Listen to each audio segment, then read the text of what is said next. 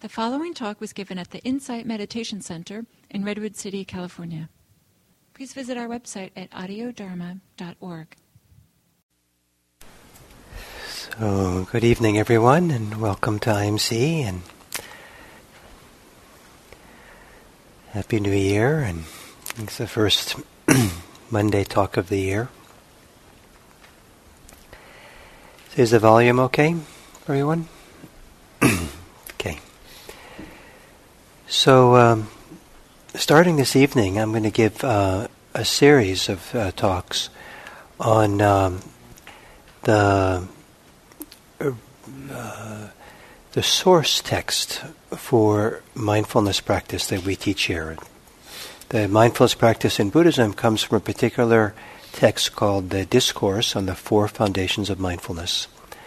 And it's a marvelous text, and it provides the instructions that are interpreted in many ways in the modern world, and including how we teach here at IMC. And I'm very fond of this text. It's a very important text for our tradition. And it's a long text, it's a long thing. So it'll be a series of talks that I'll give whenever I'm here, and until I'm done. And so, for example, I won't be here next week. And so whenever I'm here, I'll come and give these talks.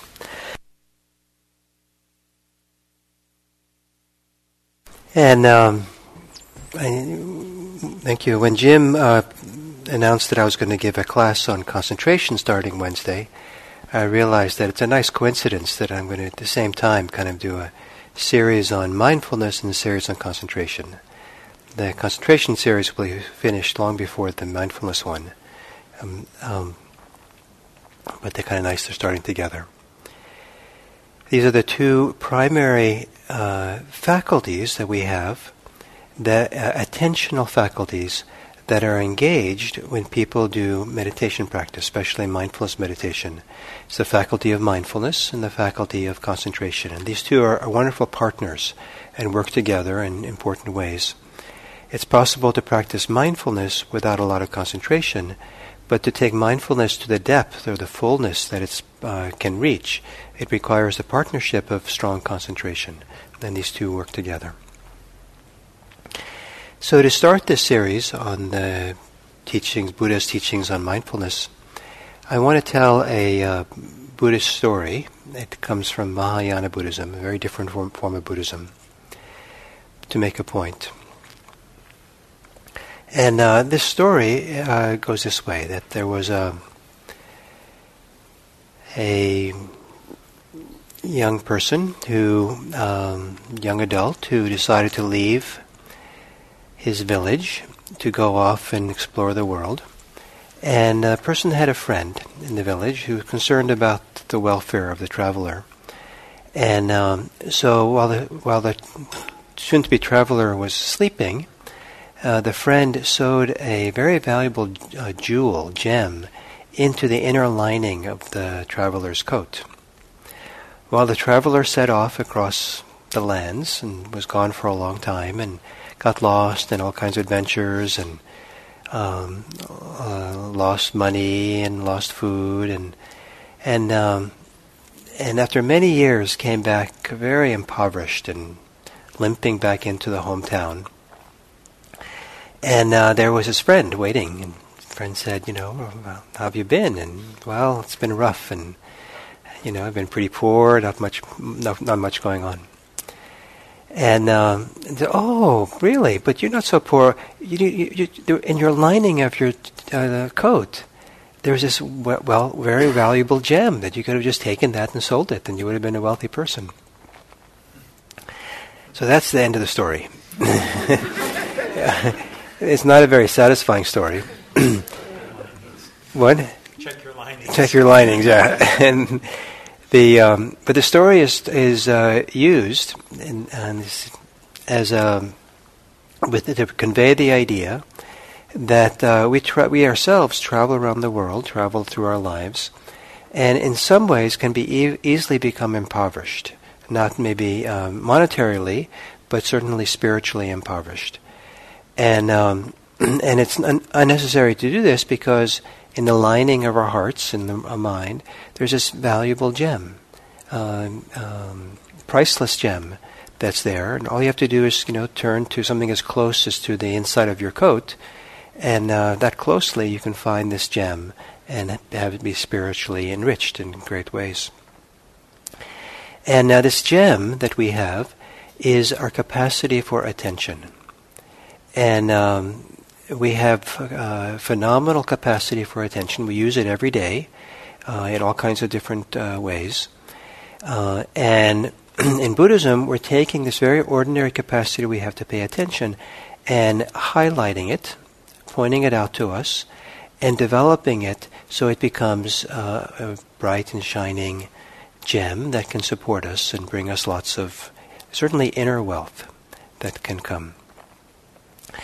And and we have a range of attentional faculties that are faculties that add up together to become what we call attention. Attention is not a unitary, singular thing, but it's a kind of this. It's a composite or the sum total or a variety of different attentional faculties that come into play.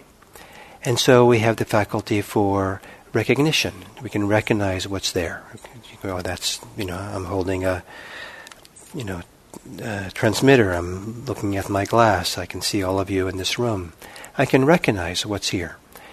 And that capacity for recognition shouldn't be taken as being a lightweight kind of thing. It's actually part of the apparatus that's used for cultivating this high quality attention that we're doing in mindfulness practice. We also have the capacity to simply kind of lean back in a sense in the mind and observe what's going on, and without interfering with it, and just have the observational power, just to let things come. Kind of a passive, receptive awareness that just watches or sees or perceives what's there, sees how things come and go. We have the capacity to feel, which means to feel physically, to sense what our experience is. That's different than observing, different than recognizing, but we can have an intimacy with our experience. Just like if you go in a cold day and stand in the sun to get warm, I think most people don't just stand there, and look at their phone and wait to get warm. I think if you're cold, to really enjoy it, you kind of open up, face the sun as widely as you can, and kind of let the warmth absorb into your body through your clothes, perhaps, and you can kind of feel the physicality of that, the warmth coming in and seeping in and warming you up. So that's feeling, which is also part of the attentional capacities we have.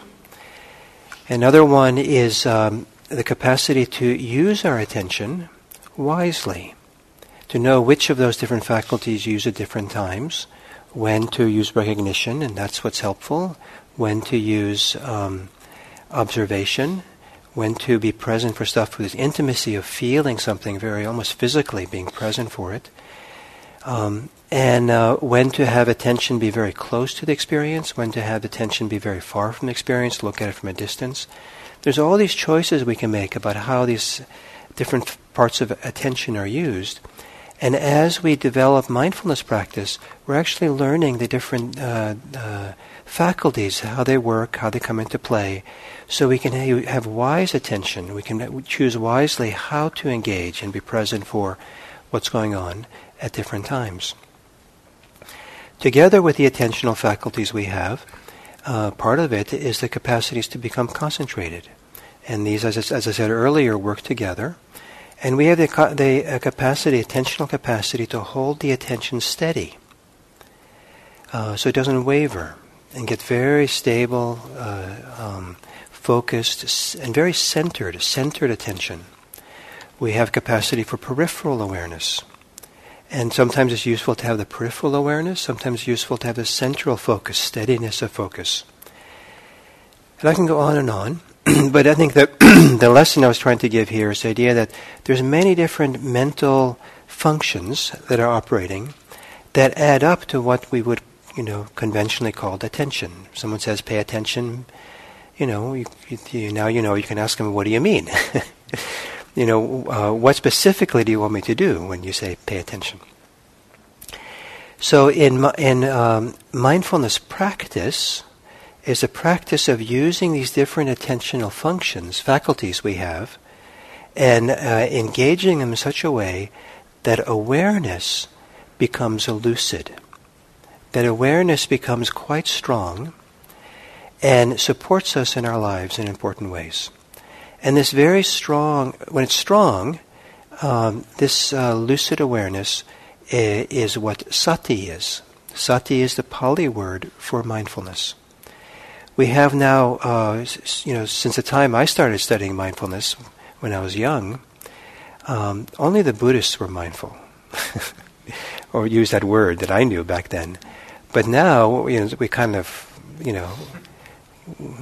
we've lost the word. It's not our word anymore. And now it's a word that's used all over everywhere, and clinically, and settings people teach mindfulness, and there's mindful. You can go, if you go on Amazon, I did this 5 years ago or something, you go on Amazon and you could draw up a list of all the books that have mindfulness in it. And so when I did it, I think it was 6 years ago I did it, I had a very, very long list. I bet it's longer now. And it's amazing what, back then, what field of human life are associated with mindfulness. Mindfulness and X, right? So there was a book back then on mindfulness and poker. I thought that was kind of interesting. What did the Buddha think of that? And there was even a little book, Mindfulness and Angry Bird. So that was pretty interesting, I thought. And so there's mindfulness about money and sex and relationships and you name it. There seemed like there was something, mindfulness in this. The thing about it's wonderful. I think it's probably a good thing for our society overall. But the thing is that what mindfulness means in those settings turns out to have evolved and is quite different from what it means in the Buddhist settings. And generally, mindfulness in the secular settings where it's used, they have, in terms of the range of attentional faculties that we can engage in, they're using only a small subset of it. And they call that mindfulness.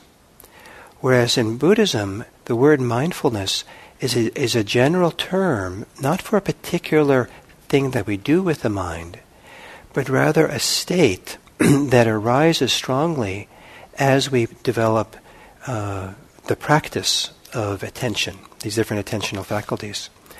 And this strong state is a strong state of awareness.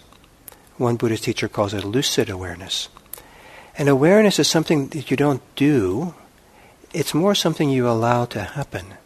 It's something you can establish. You can dwell in awareness. You can have strong awareness present. But it's not necessarily it's like, let's be aware. If you be aware, you're actually choosing one of the other attentional faculties in order to kind of bring on this thing called awareness. You might observe, you might recognize, you might feel, you might hold your attention steady, you might use peripheral awareness, you might use a central attention, all these different things. So the purpose of the Satipatthana Sutta, the discourse on the 4 foundations of mindfulness, is to engage the attentional faculties we have strongly enough and well enough so that sati, awareness, becomes strong and stable, that it becomes a lucid experience of awareness, lucid awareness. And what I mean by lucid is that awareness becomes such a highlighted phenomenon that you're aware that you know that you're aware. You're not lost and preoccupied with your things, what you're thinking about, or your activities, or your desires, or your fears, or fantasies, or whatever.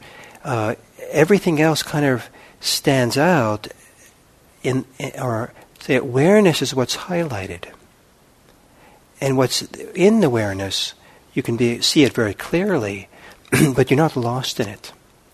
It's like being in a very, very big, spacious room, or cavern, or cave, or I don't know what space. And what stands out is the clarity and the peace or the stillness of the space in the room. And in that spaciousness, you can kind of see clearly the objects of the room. But what stands out the most is the spaciousness. Wow, that's cool. And it changes your whole mood to be in certain very spacious, open, peaceful spaces. But if you go into these big open spaces and you're really concerned about some particular detail, maybe you lost your keys last time you were in there and you're looking for your keys, you don't notice the space. You're just like staring and studying for your keys everywhere, especially if it's important to get somewhere with your car, right?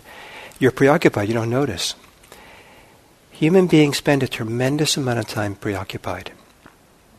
And so we know we're aware, but to really feel the strength of awareness, so that this highlighted sense of spaciousness or openness or clarity is not available to us to take our practice or our wisdom or our insight to a whole different level.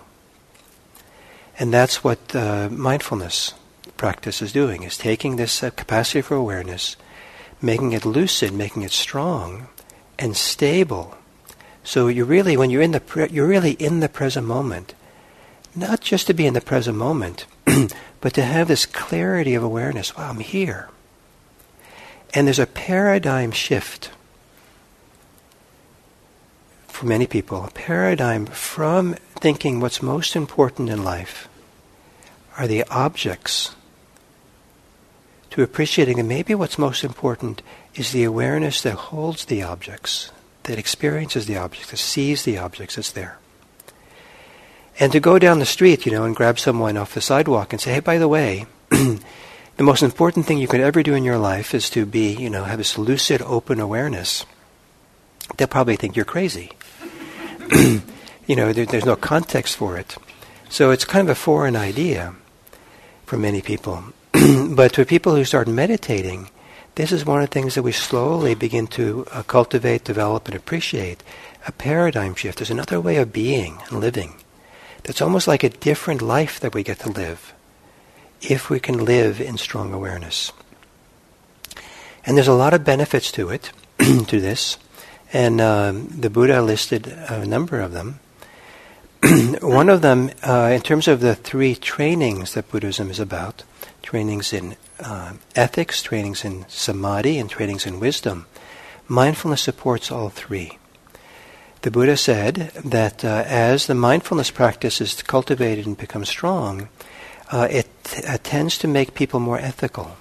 It becomes easier and easier and more natural to live by the 5 precepts. Not to kill, not to steal, not to engage in sexual misconduct, not to lie, and not to get involved in intoxication. And rather than a duty or an obligation or a moralistic requirement to be ethical, there's something about the cultivation of this very strong sensitivity of awareness, that lucid awareness, that creates a moral sensitivity or an ethical sensitivity in us. That it becomes kind of natural. Of course I'm not going to do these things that are a certain kind of agitating forces within me. They're constricting. They're actually limiting me or diminishing my wellness, diminishing my openness, my bigness to be involved in unethical things. Of course I'm not going to do that because I know something better. Mindfulness is very effective for developing samadhi. Back in the Buddha's time, it was one of the means for samadhi was cultivating these 4 foundations of mindfulness. And to be able to to hold your attention or keep your attention in the present moment, hold it steady and see what's going on. It tends to calm the mind, steady the mind, focus the mind, and develop a lot more capacity for concentration. This is useful certainly in meditation to enter into samadhi, but it's also useful in daily life.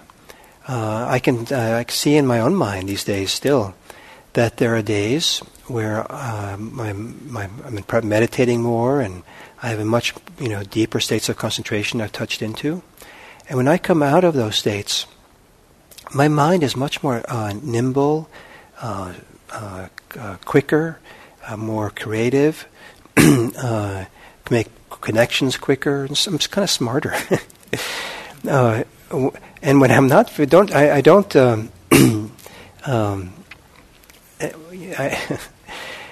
Yes. The other day I came back from retreat and my wife gave me a crossword puzzle. And I just whipped through it like I'd never done before. And I attributed it to coming right out of retreat. So, I don't know if that's motivating, but... And so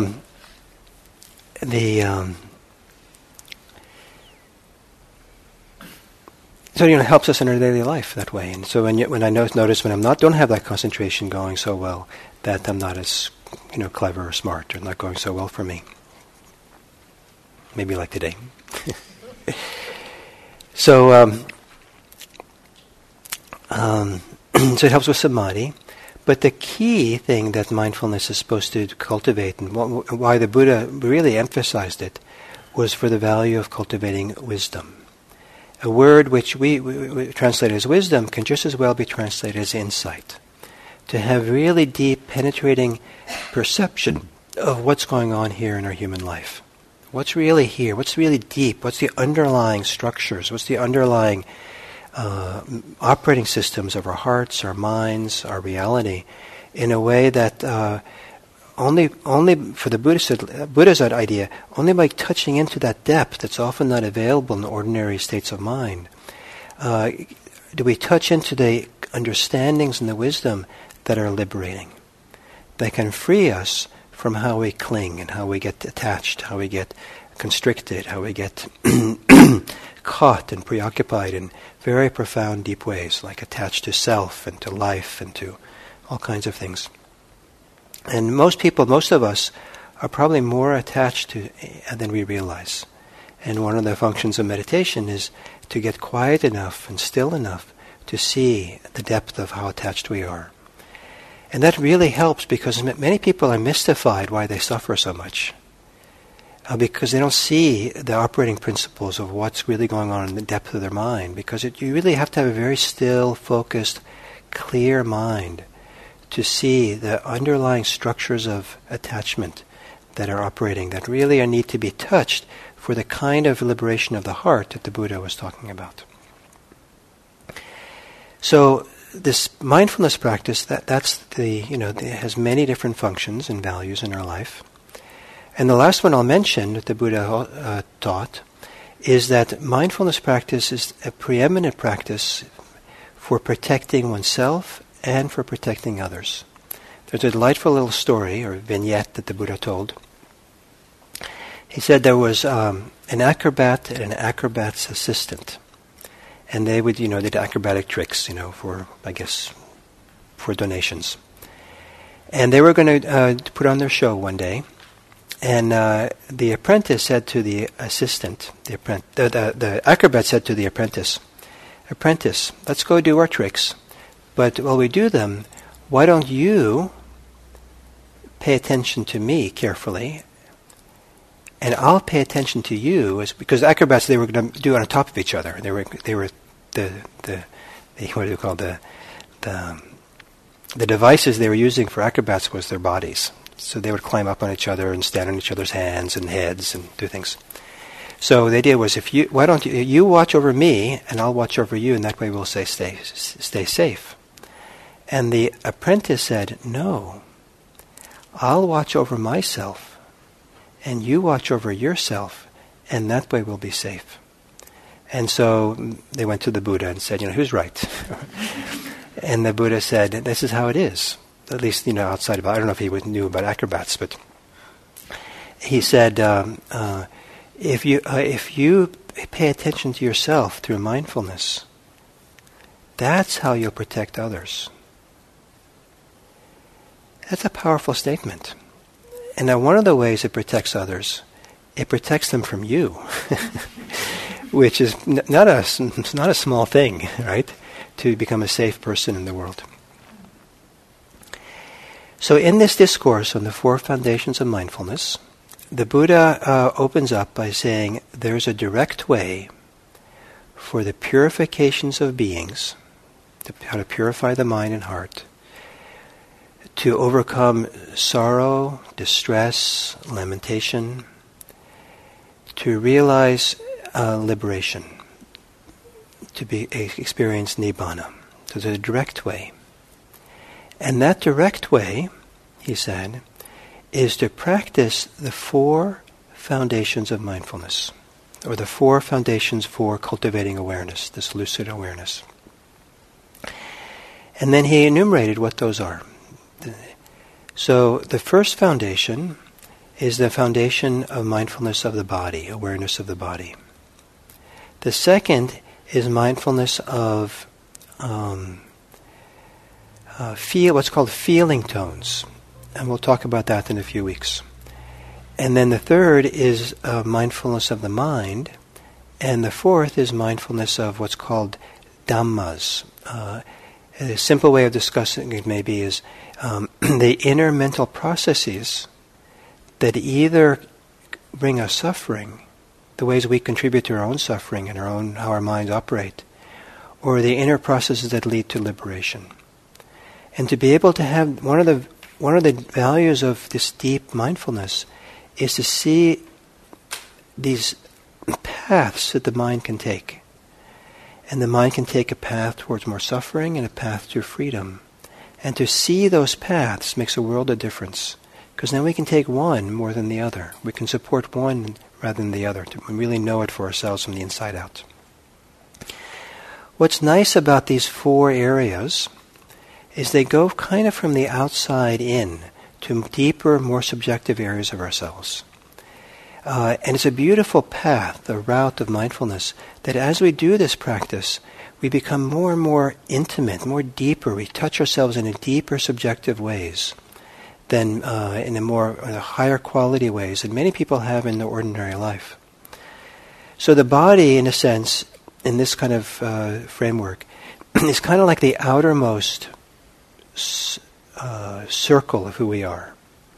The first thing we contact, the easiest thing to experience. And in this, when Buddha talked about mindfulness of the body, he talked about things like being mindful of when you're walking. It's not too difficult to know you're walking. It doesn't require a lot of sophistication. When you're sitting, when you're standing, when you're putting on your clothes, when you're urinating, when you're defecating. So all these different parts of life are included. You want to become aware of what the sensations and experiences of your body are. So that's kind of a little bit coarse. It's a little bit like, the coarse body, what's here. You can tap and feel yourself. Then a little bit more subtle, it takes a little bit more care and attention to notice, is not just the physicality, but what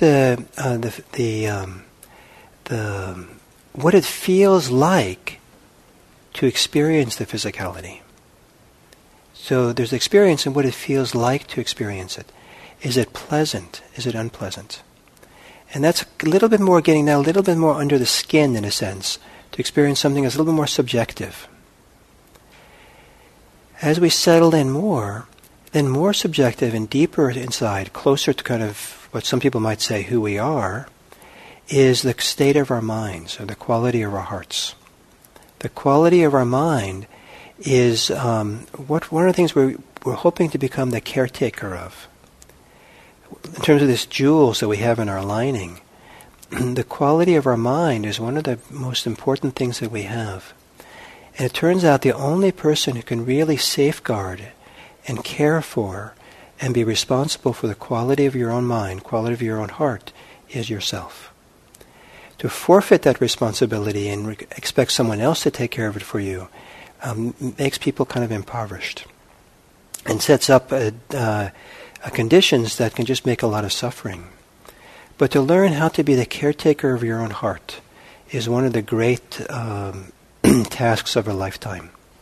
And to be able to track one's mind, heart, the quality, and keep it good, keep it open, keep it in a way that you feel really comfortable to live in your own heart, comfortable to live in your mind, is a beautiful thing. But then going even more subjective, more deep in the quality of the mind, is all the different little movements of factors, activities of the mind, what the mind actually does that contributes to the quality of the mind. And these are movements of desire, or movements of joy, movements of equanimity and peace, movements of mindfulness, movements of aversion, movements of clinging, movements of letting go, movements of real insight into experience. And that's the fourth foundation. And this, now we're really getting into something that feels very intimate, very personal, very satisfying to really be here, because of this is where the liberation begins to happen, where it can really unfold. So, so I like to think of the four foundations of mindfulness when we do this kind of practice, is we're setting forth on a journey. The Buddha talked about a path. He said it was a direct path, but I like to think of a journey. And that it's not a quick fix. It's not like just, find the button and just push that button and you'll be happy ever after.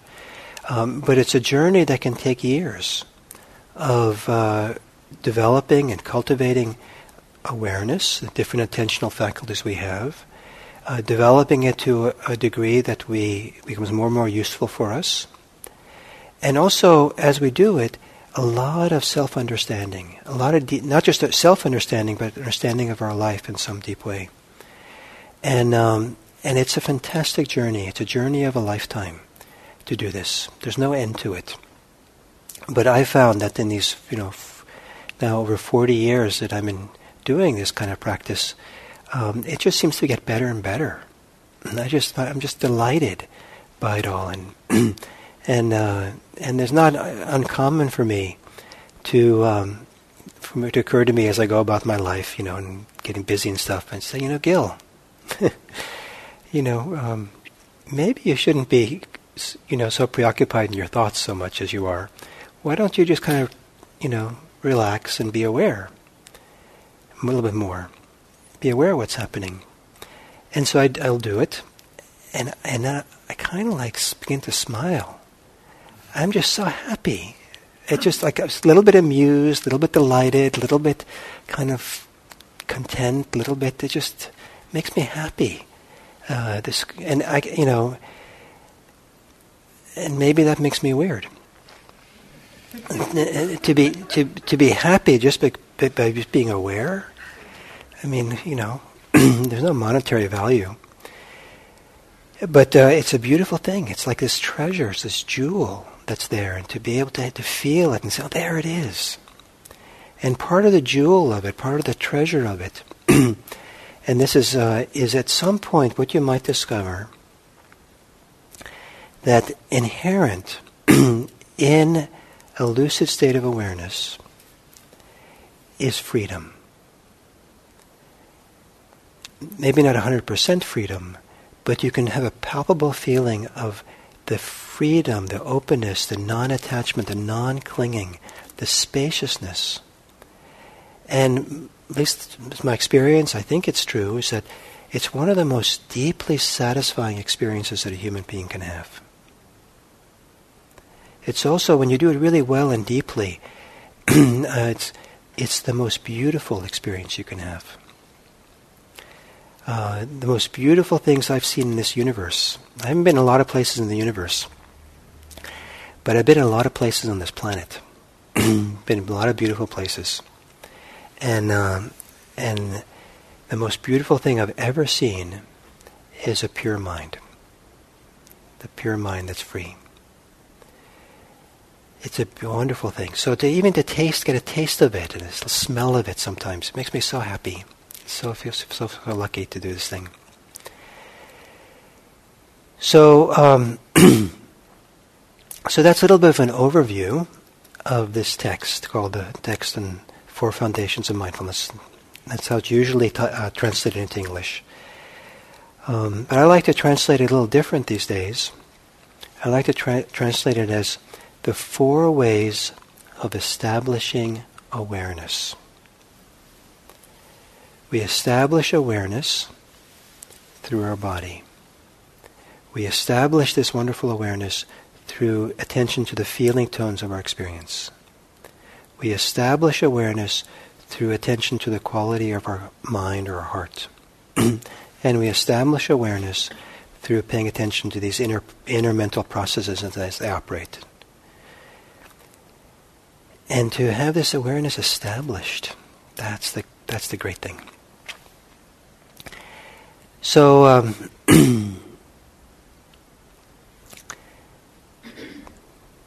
so there's 4 foundations of mindfulness.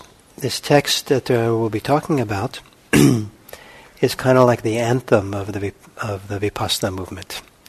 And I think of it like a poem. Though if some of you went home try to read it today, you say, "What is Gil thinking? A poem?"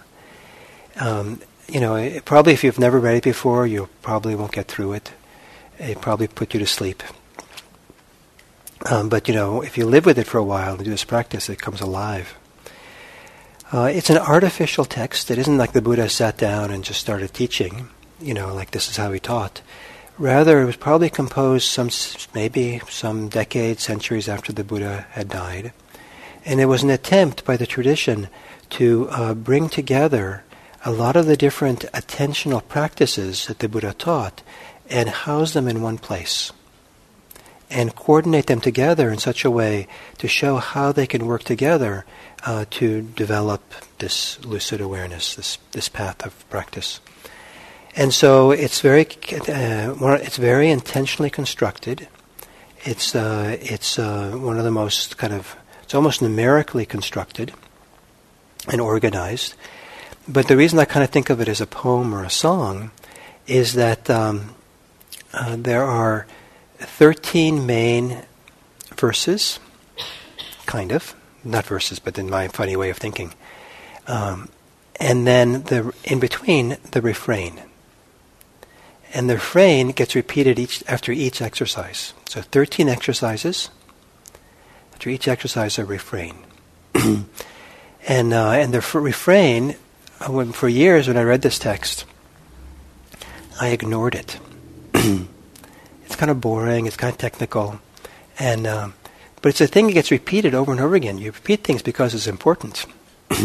Turns out this may be it's the zingers. It's pointing to what's most important as we kind of develop this mindfulness practice.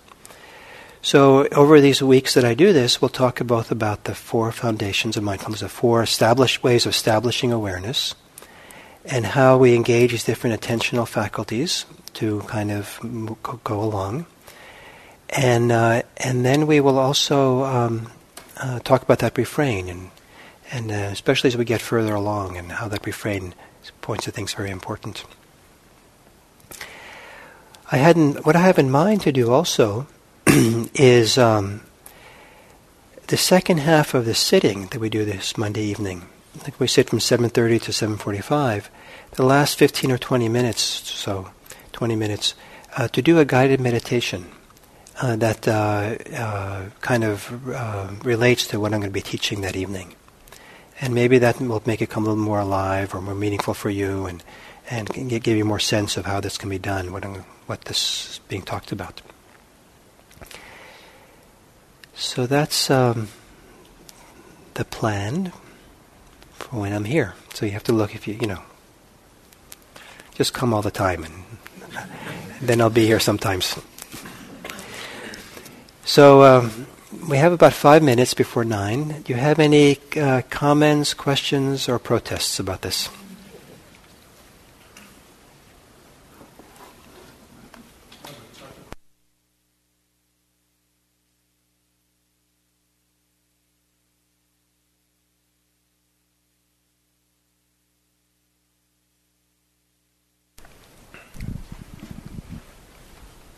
I tried to answer this question myself to other people, but I think unsuccessfully. When I think in terms of, I'll just describe the way I think in terms of our thinking mind, which is not, I believe, is not the mind that's doing the observing.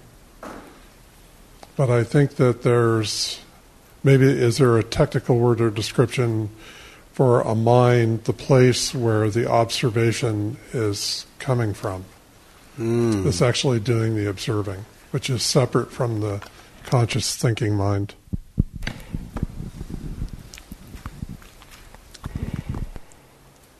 There might, if in these ancient texts, ancient teachings, it's possible there might be something, but nothing jumps out. Because I think they prefer not to posit such a thing where it comes from, because then you get into the danger of then assuming that whatever that is some kind of essence, as some kind of eternal essence, permanent essence, like a soul or a self or something like that. And this ancient tradition is very reluctant to solidify anything into a thing. It's all process, and so it's all this stuff working together, and so.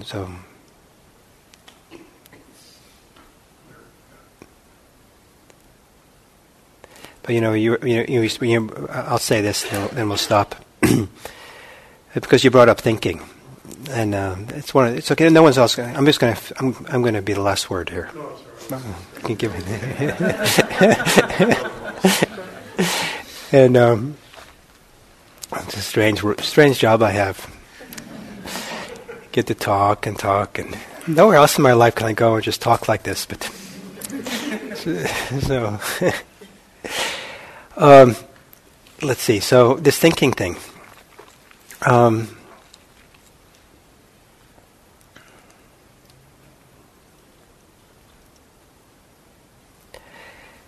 I wanted to say, it's just something I've been thinking about lately. I noticed recently that I've been doing this for over 40 years, right? And I still forget. So one of the things I forget sometimes is, so when I say about thinking, there are different kinds of thinking. So if we just make a kind of categorical statement about thinking, as just as if thinking is just one thing, we do ourselves a disservice. But one form of thinking is discursive thinking. We're having conversations, we're planning our meals, we're arguing with our boss, we're remembering our wonderful whatever, and so it's kind of like like having a conversation or showing a movie to yourself or something. And that's a relatively coarse way of thinking, and it's easy to get pulled into that world, planning, thinking, figuring out, solving problems, chasing after desires, all kinds of things that we do. And there's a wonderful way in which this discursive thinking camouflages itself, because we get so interested in it, either positively or negatively, that we kind of get pulled into it and we don't even know we're doing it. And so I can do that still. I'm doing some important things I have to do, and and I forget until I sit down to meditate sometimes how good it is not to do that. oh, this is good. But what struck me was after 40 years, I still forget this somehow. I get so caught up. Not dramatically, but you're like, oh, here we are again. Great. And it's so. May your discursive mind take frequent vacations and provide you with more peace. So, thank you.